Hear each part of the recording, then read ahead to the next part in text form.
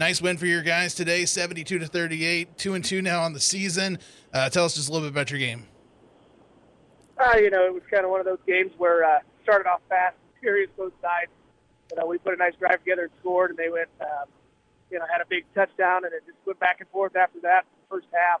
A lot of big plays, a lot of mistakes in the first half, but we were able to clean it up a lot more in the second half.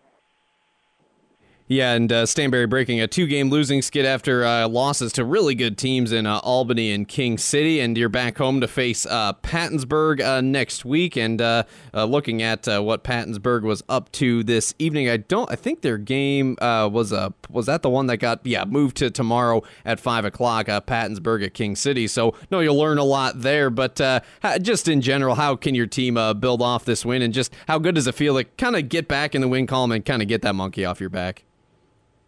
Oh, yeah, it's great. Every time you have a couple games losing, or even one, you want to get that taste out of your mouth and fix those problems that you've had. And we did that to a degree. We had a few things we still need to work on. Right. We kind of got a favor tonight with they threw the ball a ton. Obviously, what Pattonsburg likes to do. So, we got that game experience really for the first time this year.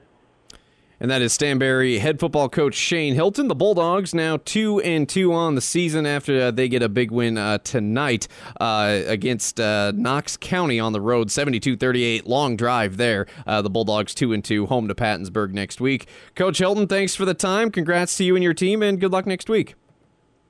All right, guys. Appreciate all your coverage.